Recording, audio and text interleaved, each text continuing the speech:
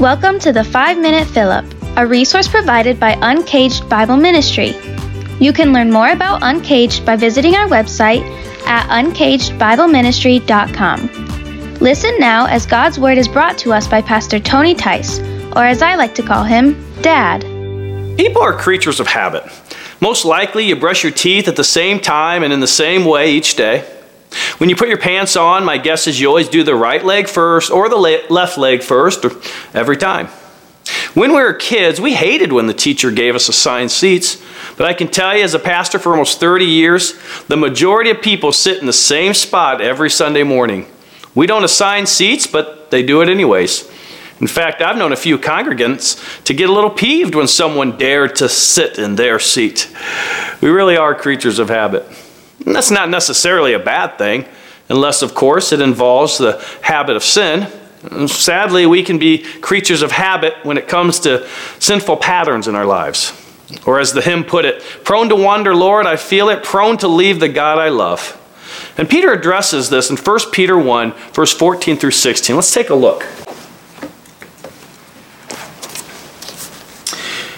It says, as obedient children, do not conform to the passions of your former ignorance, but as he who called you is holy, you also be holy in all your conduct. Since it is written, you shall be holy, for I am holy. Let's just be honest. There will always be a pull to conform to the passions of our former ignorance. I should say, until we get to heaven, there'll be a pull. Even the great apostle Paul struggled with old sinful habits. In Romans 7, verse 22 to 23, he wrote, for I delight in the law of God in my inner being, but I see in my members another law, waging war against the law of my mind and making me captive to the law of sin that dwells in my members.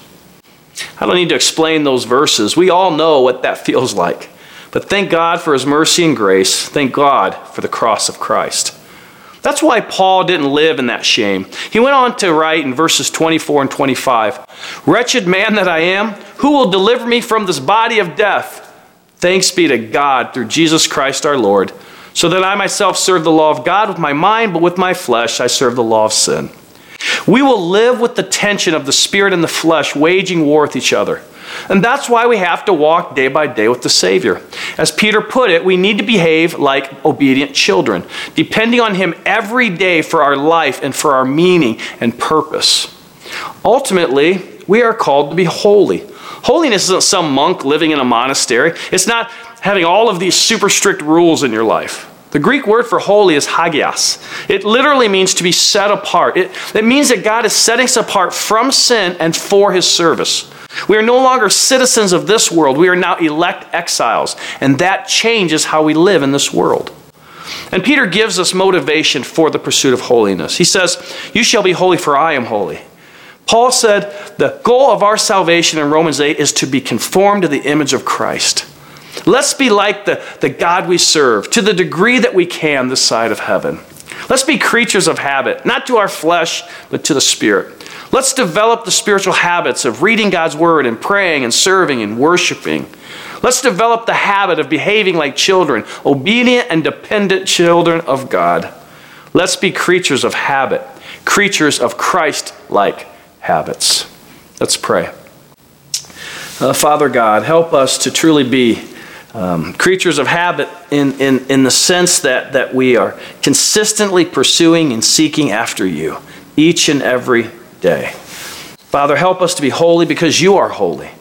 Father, because Jesus rose from the dead, we have the power for holiness. You set us apart to be holy. And so, Father, that pull that wants to draw us back into sin, in those moments, may we cry out to you, our Abba Father, the Father who wants to protect us. And may we instead choose to follow hard after you instead of giving in to the sins of our past. Father, may we truly be creatures of godly habits. In Jesus' name, amen. We hope you were encouraged by God's Word today. You can join us each weekday morning for a 5-minute fill-up. And for other teaching, writing, and training resources, don't forget to check out our website at uncagedbibleministry.com. The mission of Uncaged is to help people fall in love with the Word of God so they fall more in love with the God of the Word.